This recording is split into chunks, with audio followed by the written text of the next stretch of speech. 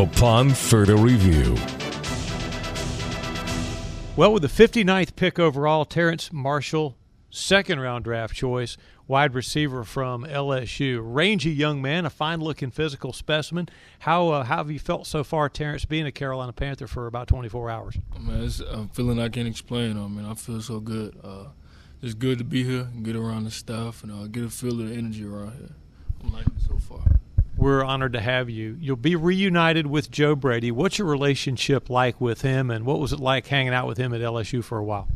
Great relationship. We carried it on from LSU, so we want to continue, to build something that we had, at LSU. We want to continue to do it with the Panthers, so I'm looking forward to it. Joe's not a lot older than the players he coaches. Is he a good communicator and relatable in that way?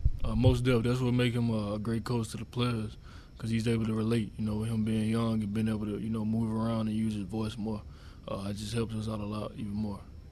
Terrace, what kind of player would you describe yourself as being? A dominant player, a versatile player, a player who's going to get the job done. I look at myself as a bailout man. When in doubt, come to me. The modern vernacular, I've heard a couple of players around here say, in fact, our first-round draft choice, J.C. Horn, said he's got a lot of dog in him. I've heard you say it as well. What does that mean to you?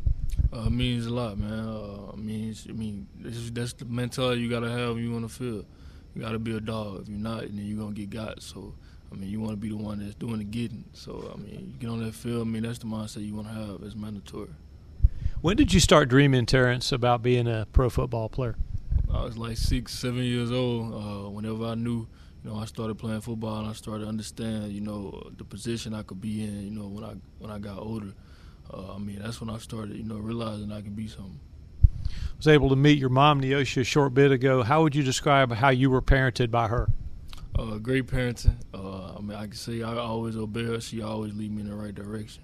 Her and my pop. So, they're the reason why I'm here, along with God, and I just give them all the glory, and I thank them for everything that they did.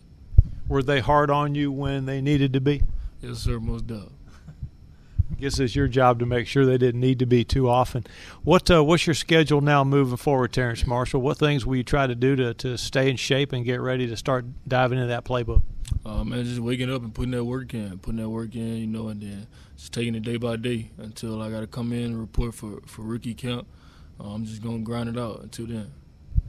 We're looking forward to it. You do your job on the field. We'll do our job making it sound good in the press box. Thank you for the visit, and call us if you need us. Sir, thank you for having me.